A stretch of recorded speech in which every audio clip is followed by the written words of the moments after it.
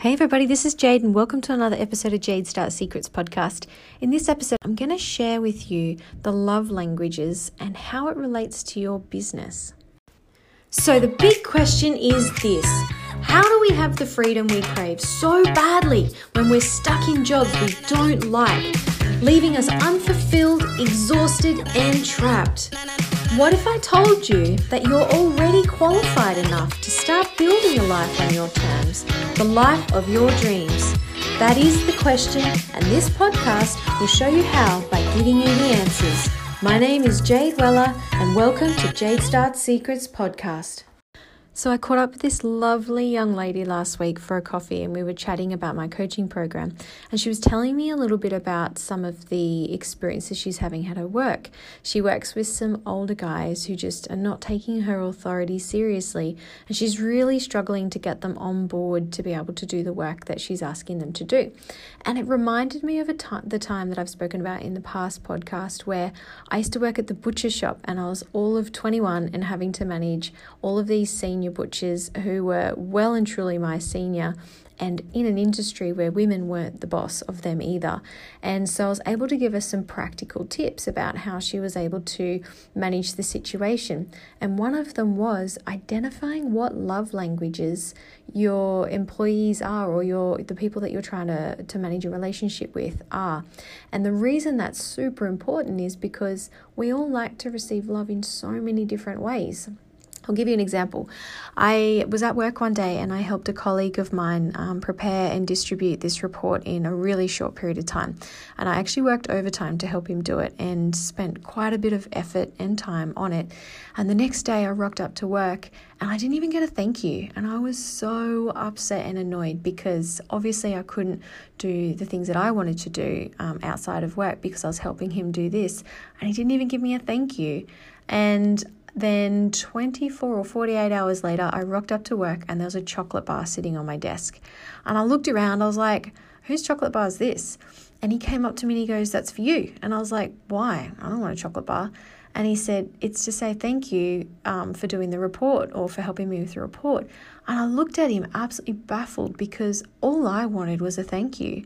And I said to him, I'm curious, when you get into trouble with your girlfriend, who's now his wife, do you like to give her gifts, or do you like it when she gives you gifts? And he goes, yeah. And I said, oh, interesting. So his love language was gifts. And his way of saying thank you was giving a gift.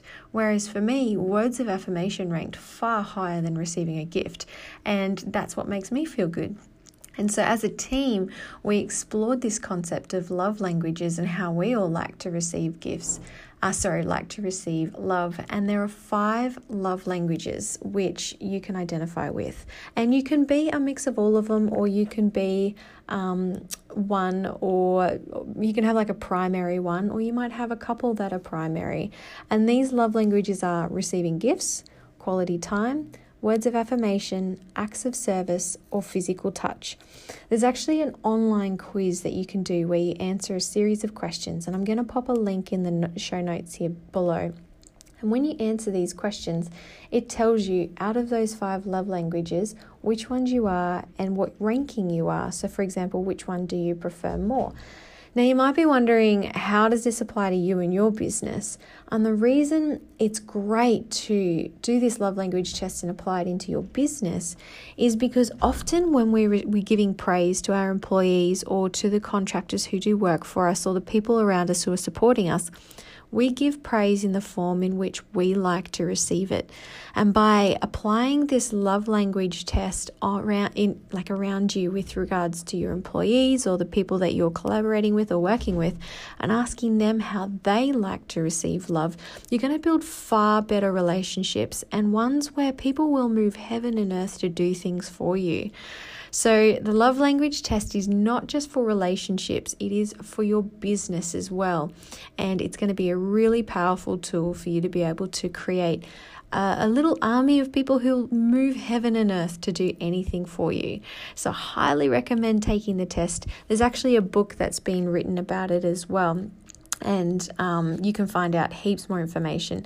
It was by Dr. Gary Chapman. So again, I'll post the links in the show notes below, and I would love to know what your love language is. For example, my primary love language is quality time, and it's great because so is my husband. So we could be sitting together on a Saturday night working on our business beside each other, and as far as we're concerned, we're spending quality time together and we're giving each other love. And so that works for us. Whereas you and your partner might be the same. You might like to receive love in different ways. Same with your business partner. I would love to know what you thought of the test when you've taken it. So please take the test and either leave a rating on the podcast or send me a message and let me know what yours was. I appreciate you all for listening. I hope that you found lots of value in this episode, and I look forward to coming to you with another episode soon.